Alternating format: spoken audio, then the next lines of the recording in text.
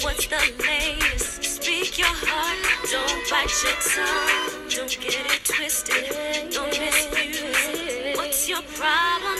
Let's resolve. We can solve.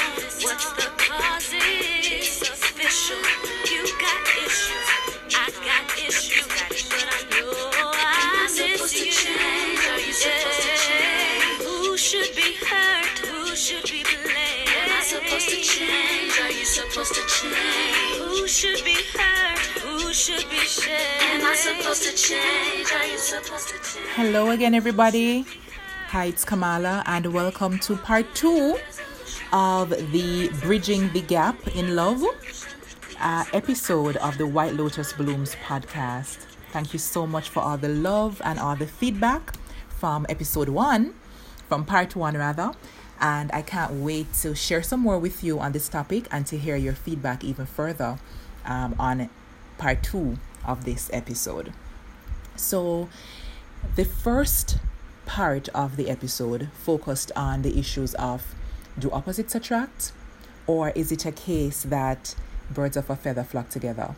Is it the differences, how different we are or how similar we are, that really end up, predicting relationship success? And based on what we said in the first part of the episode, it is that similarities is really where it's at. It's important for your partner to be similar to you, especially in key areas of your values and your belief system. They can be as different as they feel like they want to be, as different as you can tolerate rather, in other areas that are outside of, your core value system. But it's very important for your partner to share at least your core, value system and your core beliefs. So today now, I wanted to zone in further, especially for those persons who are married or who are about to get married, to zone in on the scenarios that were given. So these scenarios were shared with me by Nationwide's production team. They asked me to speak on it on an episode of their show. And I found the scenarios to be very relevant and very interesting. So I wanted to just break them down and zone in some more. So I went all the way retro for my music selection for this one, throwing back to some Aaliyah and some Timbaland. I love the part where they say, you've got issues, I've got issues. You know what I mean? And then they went on to talk about the fact that, who's to be blamed? Who should be hurt? Who should be blamed? Am I supposed to change? Or are you supposed to be, or are you supposed to change? So we're going to talk some things today about, some very real life situations that may seem harmless or even comical to some people now. But I promise you, sitting across from couples on the therapy couch, these issues come up so often that you would probably not believe it. And in many ways, they can pose serious challenges to couples, especially as it relates to, the difficulty in bridging the gap and coming to a middle ground around the issues that these scenarios bring up. So scenario number 1, what if it is that your partner has OCD type tendencies, meaning that they are very, very particular, maybe obsessive about neatness and cleanliness, whereas the other party is messy. Not just not as particular, but messy. Scenario number 2, what if one partner is very expressive, verbally expressive, and the other one really don't like to talk that much? How about if one party is very adventurous and, a thrill seeker or a risk taker, and the other party is a homebody or very risk averse? Fourthly, suppose you have a difference in how sociable they are. So one member of the couple is a social butterfly and the other one is socially awkward. And the 5th scenario is, what if one person is a spendthrift and the other one is very stingy with money? And I'm going to extend this last one to say, what if one is very, very careful about, very good at managing finances then, and the other party really doesn't have that kind of a business acumen, that kind of financial acumen? Can it work? What are your initial thoughts? Could you be with somebody who is so vastly different from you? And one of the things I said in responding to the scenarios on the Nationwide program was, 1, Jamaica people say it really well, see me and live with me is 2 different things. So a particular, personality difference or character difference could be very cute, could be even endearing, could be funny, could be even sexy, could be charming when it is that you're dating. So you don't live together and you're dating, even if you date like 4 days a week, like you make a conscious effort to spend at least 4 days a week, or spend time together at least 4 days per week, or 5, even then, this particular difference in the personalities or in the characters could not really come up to be a huge issue. It can be managed. It can even be faked in some ways while you're dating. But if it is that you decide to live together, in whatever context, whether just living together as common law or going forward, you said we want to formally, enter into a marriage situation and we're living together, then some of these issues can really not, be as cute, because they're in your face every day, all day. Imagine sharing a bedroom with somebody who is very different from you in terms of how they want that space kept, for example. Sharing a bathroom with somebody who is not as particular as you are about how the space is maintained. So these are very, very important things. So let's start with the first one. What I'm going to be doing is just giving you, from a psychological or therapeutic place, some of the issues that can be underpinning some of these personality traits, because sometimes we just look at them on the surface and say, oh, this person is messy, or oh, this person is very anal about how they like things to be organized. But it could be many of these things are speaking to deeper personality dynamics, which can in other ways have implications for the relationship. So let's go with the first one, OCD versus messy. Now, I try to say OCD type symptoms or personality traits, because we're not trying to say that this person is diagnosed with OCD, which is obsessive compulsive disorder. Many times we loosely use the term OCD or even use the word monkish, to refer to people who are just very particular about how they want their space kept and, how neat and tidy things need to be for them. And of course, there are variations in terms of how extreme it can be and how much of a compulsion or an obsession this particular person, whether it's you or your partner, can have. But generally, though, beyond a certain point of just generally liking your space to be neat, where it reaches the point where there is an obsession or a compulsion, meaning that there is an irresistible urge, an irresistible need to maintain things in a particular way, and if it's not maintained that way, there is significant distress, then we're actually going over into the line of pathology. And OCD is considered to be a psychological disorder, and treatment is one of the ways. Treatment is possible for the condition, whether psychotherapy or at some points perhaps even introducing pharmacological treatments like medication, depending on the severity of it, to help, So I say all of that to say that a person who has these strong obsessions or compulsions around, neatness and cleanliness could actually be operating from a space of pathology, meaning there is some underlying cause or some underlying causes that are contributing to this need, this innate need. For many people, it's coming from a need to try to exert or regain control over their environment.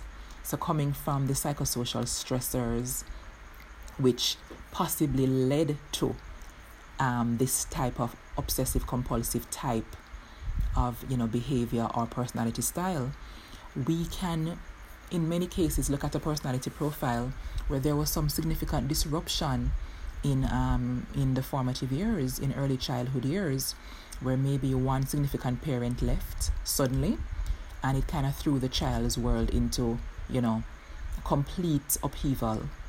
And so as a defense mechanism, as a means to try to regain control over that sense of just everything mashed up, everything is just out of my control, then the obsessive compulsive type personality traits could be developed as a means of, just exerting control. So daddy left, mommy left, my whole world crumbled, but at least I can control my toys. I can control the knives and the forks and the spoons. I can control, how many steps I take, how many even-numbered tiles I step on or odd-numbered tiles, etc. How many times I wash my hands per day, how many times I say this particular thing before I eat a meal. And so it can be coming from a place of, psychological trauma, psychological distress, or some type of strain psychologically. So I delve into it from that perspective to help us to, first of all, as somebody who is in a relationship, I assume, or looking to be in a relationship with somebody else, to develop this muscle of just trying to figure out where the other person is coming from. Because oftentimes we see the behaviors, but we don't stop to think, I wonder where this came from. And I'm not sending you all out there to be, to be diagnosing people, but just generally in our interactions, it really pays to be curious about people in a healthy way, and to try to figure out and try to understand and empathize with where the other person may be coming from. No behavior just, originates so as Jamaica people say. Everything has a root, everything has a reason, everything, more importantly, everything serves a purpose. So that particular behavior could be telling us a lot about either you or your partner. And so it's important to even have that conversation while you're dating. I noticed that you really are very particular about this. Like, when did it start? Was it always this way with you? How do you feel if you're not able to do it in a particular way, or if somebody disrupts it? That could even be a conversation that can determine whether or not one party may need to have a sit down with a therapist. There's no shame in that, by the way, ladies and gentlemen. Everybody needs some touch-up every now and then. It's an important thing to really check our mental health and to really maintain a level of wellness. And sometimes we just need a third party to just help us to put things into perspective. So it could be coming from somewhere, from a childhood trauma or childhood, upheaval. And so that is important information to bring into a long-term relationship situation. The other party too, as it relates to in our disparited scenarios, one party OCD type and one party is very messy. It's important to also understand where that may be coming from.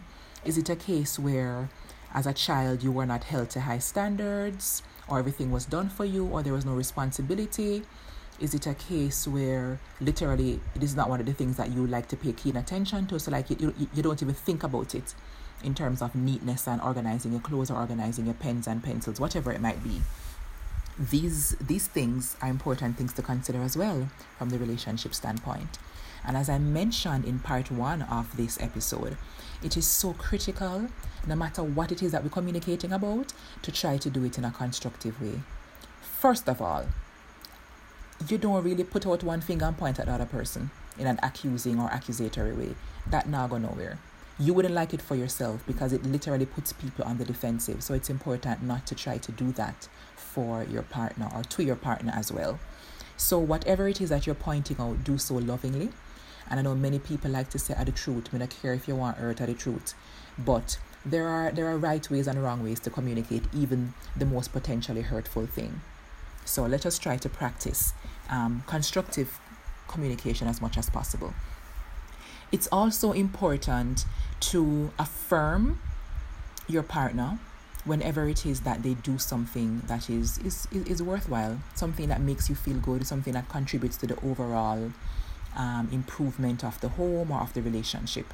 So for example, let's say that you had a difficult conversations at some point and say, boy, babe, say, I really don't like how you keep the place though. I don't like how I spend the time to clean the floor or put the stuff in the fridge. And, when I come back, I feel like you literally just throw everything all around. And I feel like it's try to zone in on what it means to you, how it affects you, and take responsibility, because it's never a good thing, generally speaking, to put the other person in that seat of you make me feel this way. That's generally considered to be a non-constructive way, unconstructive way of communicating, what's affecting you. Because God up in heaven say, I know that the other person may have had no intention to affect you in that way, to make you feel that way. You have to take responsibility for the fact that I feel this way when you do so and so. So literally, it's a technique in marriage and family counseling to train clients, to suggest to clients, to help clients to get into the habit of using I statements. So I feel this way when you do that. It takes the pressure, it takes whatever implied blame off the other party. To say you, because the opposite could be, you make me feel worthless, you make me feel XYZ way when you do this. No, I feel this way when you do it. The other party now can say, oh my God, I'm so sorry, I had no idea. Or they can say, it was completely not my intention to do that, XYZ. So there's a whole leveling up of the communication, even generally, right? And so it's important, number one, to understand where the other person is coming from. You know, how did you develop this personality style? These characteristics, what does it do for you?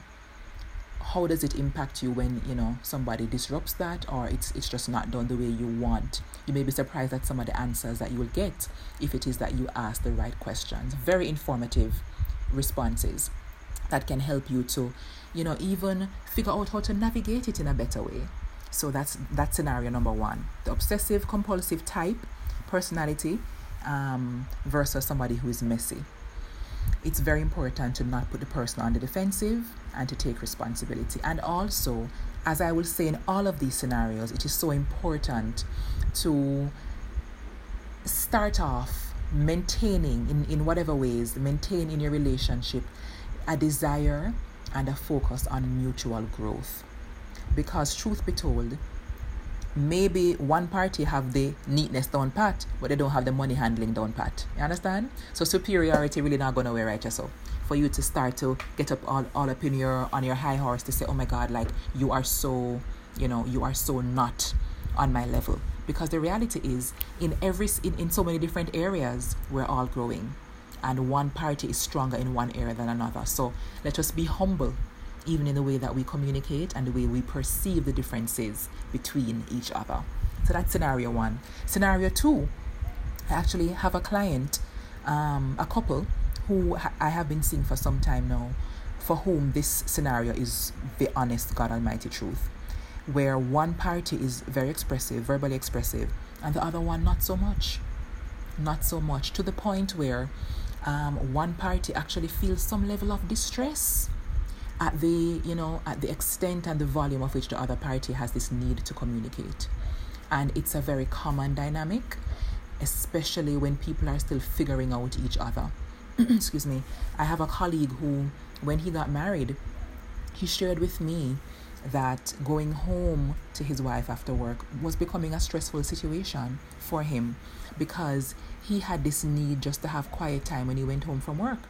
And when he went home from work, his wife was so happy to have him home that she would be excited to just start sharing her day, finding out how his day went. She wanted to bond with him.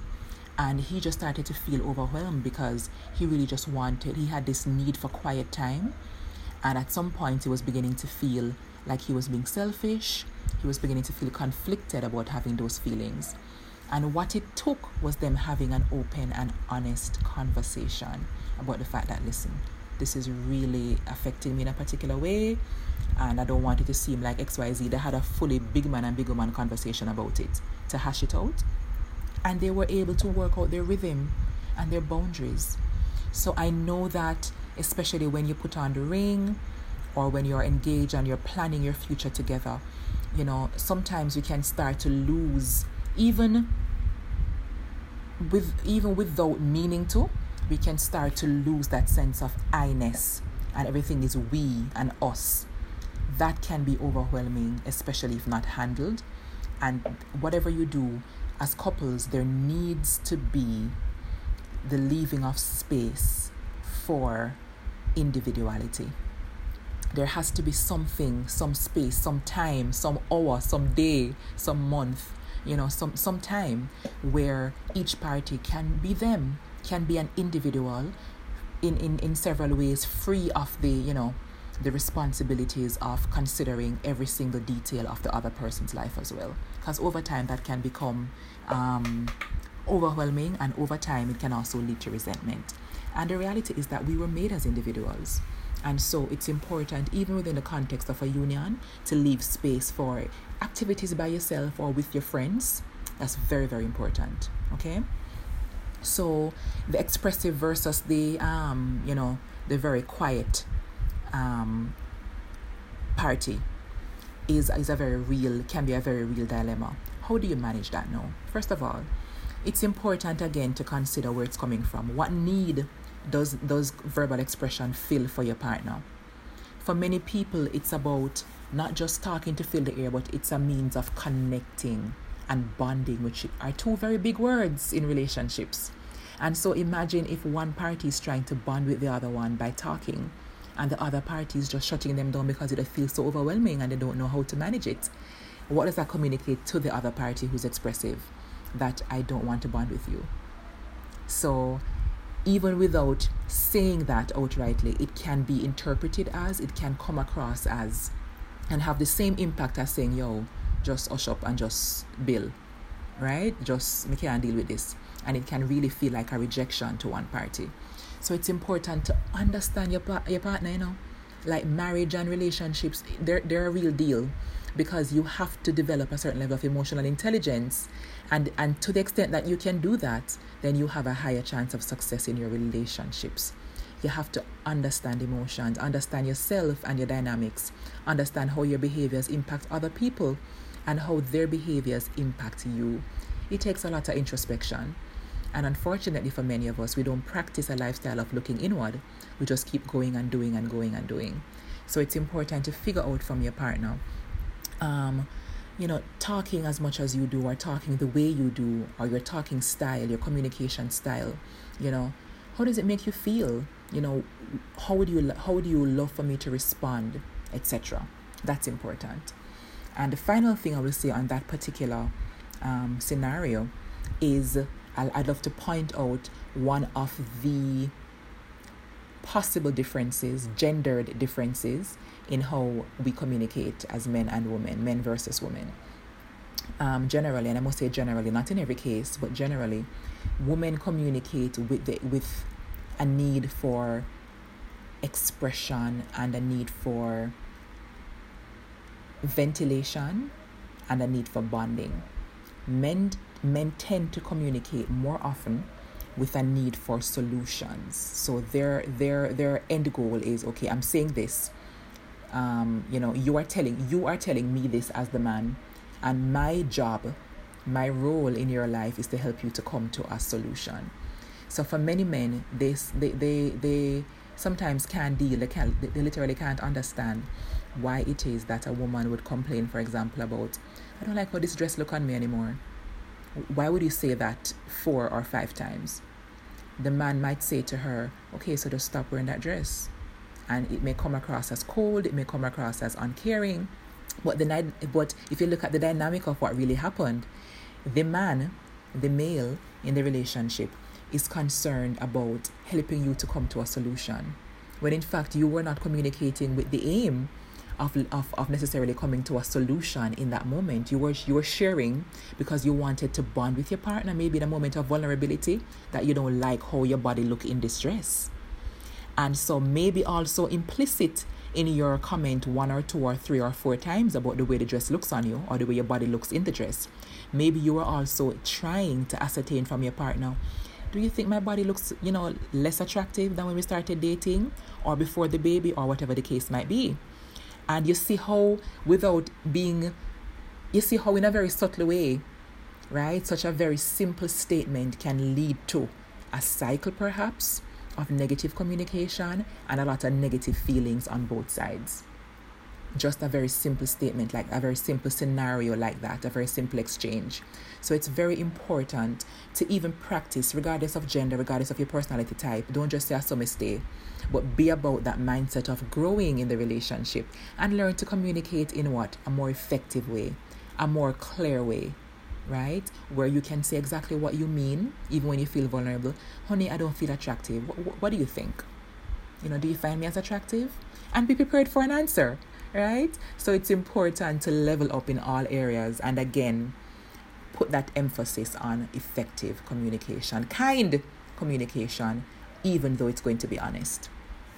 Scenario number 3, we're almost coming to the middle now. Scenario number 3, one party is adventurous and the other one is a homebody. Or one party is risk-loving while the other one is risk-averse. Listen, all of these things sound simple now, but I promise you that in the context of a relationship, there's so many possible areas for these differences to express themselves and cause problems if not managed properly. So let's look at a very simple one.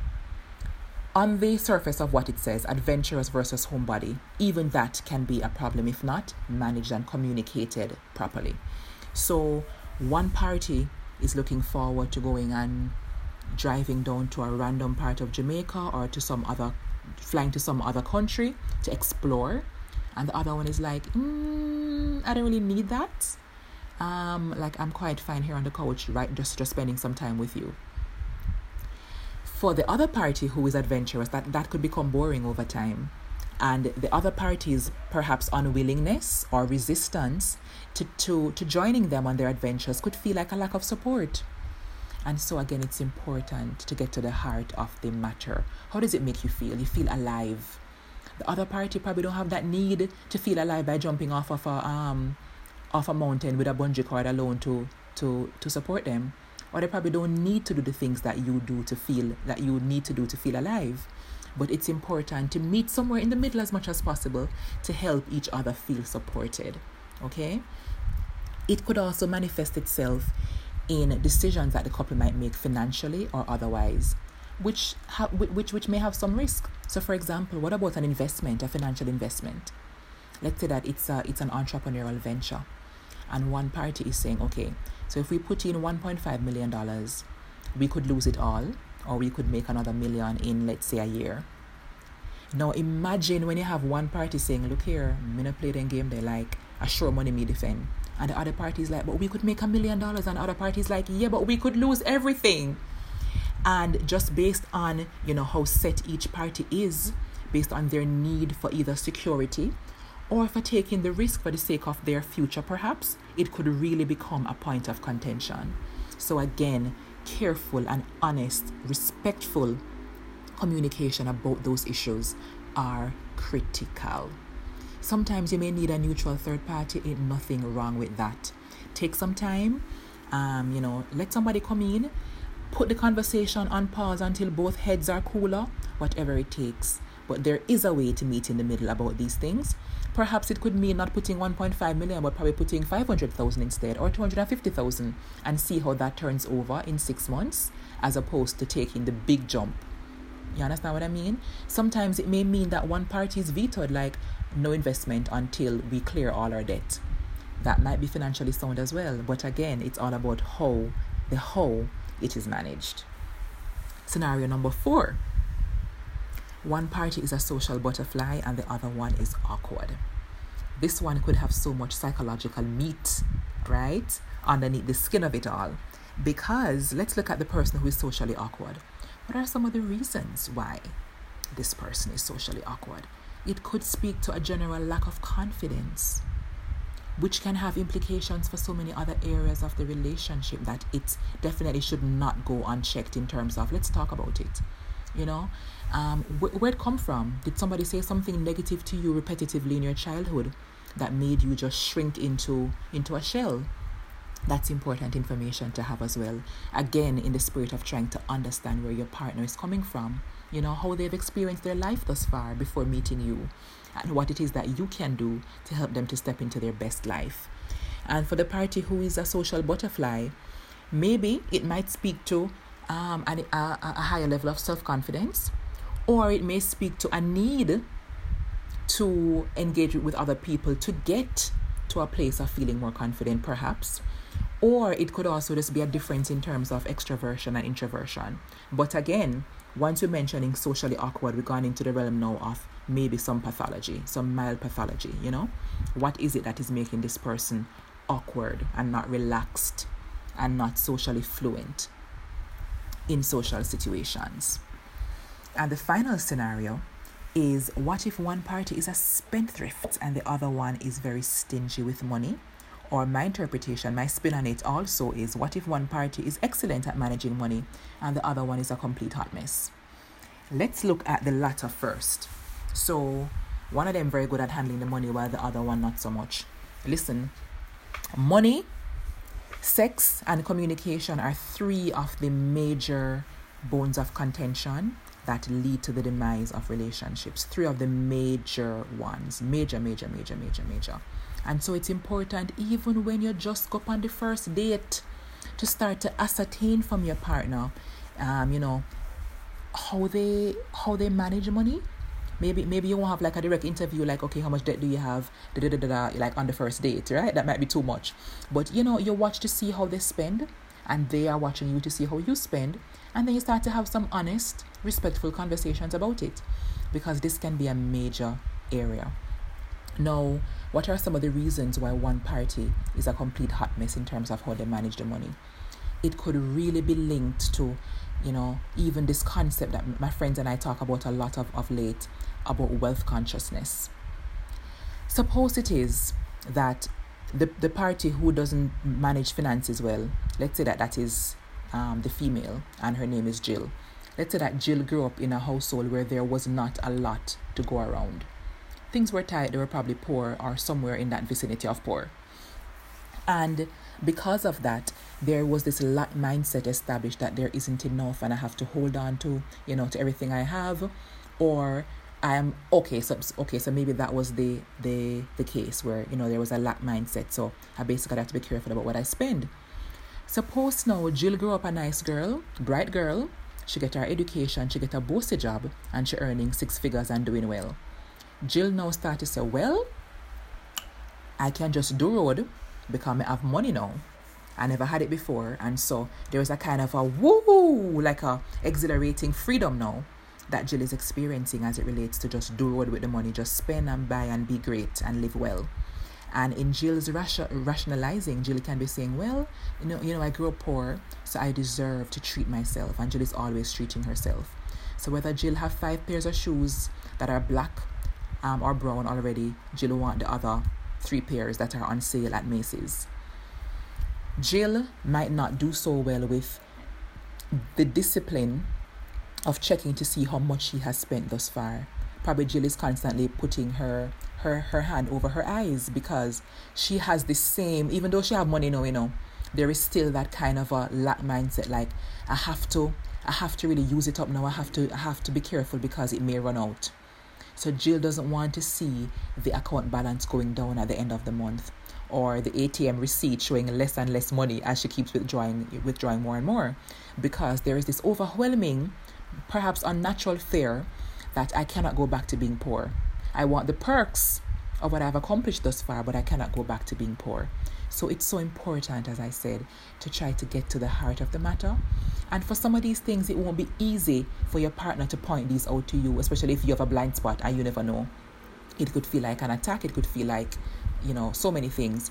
And that's why it's important to cultivate a habit of being honest with yourself first.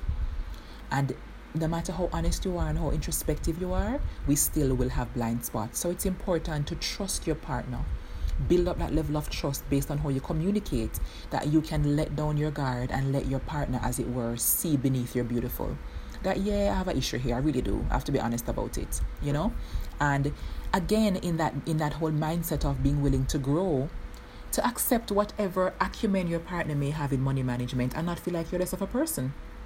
Just as how you perhaps were the one who is better at keeping the place neat, it comes more naturally to you, and you don't make your partner feel like less than, is the same energy, same spirit. We're vibing together, we're growing together, we're building together, and we're complementing each other ideally. So where I fall down, even if you aren't strong, perhaps you are stronger than I am, and therefore you can help me to be better as we grow together. So these are the 5 scenarios that I came across today. I found them to be very interesting and very, very much food for thought and food for a podcast. And so I hope that you have gotten some juicy pieces out of this. I do believe that even from this podcast, there is so much more content that can be created. So I'd love to hear from you. Let me know what else you'd like for me to touch on. If you have any questions, I'd be happy to hear them and to answer them. And again, for those of you who don't know, you can reach me on Instagram. You can connect with me on Instagram at White Lotus Blooms, or you can email me at whitelotusbloomsja@gmail.com. I am so grateful to be able to share with all of you, and I can't wait to jump back into this space, hear your feedback, and share some more with you around these topics of love and life. Much love to you all. Signing off from White Lotus Blooms for this episode. Mwah.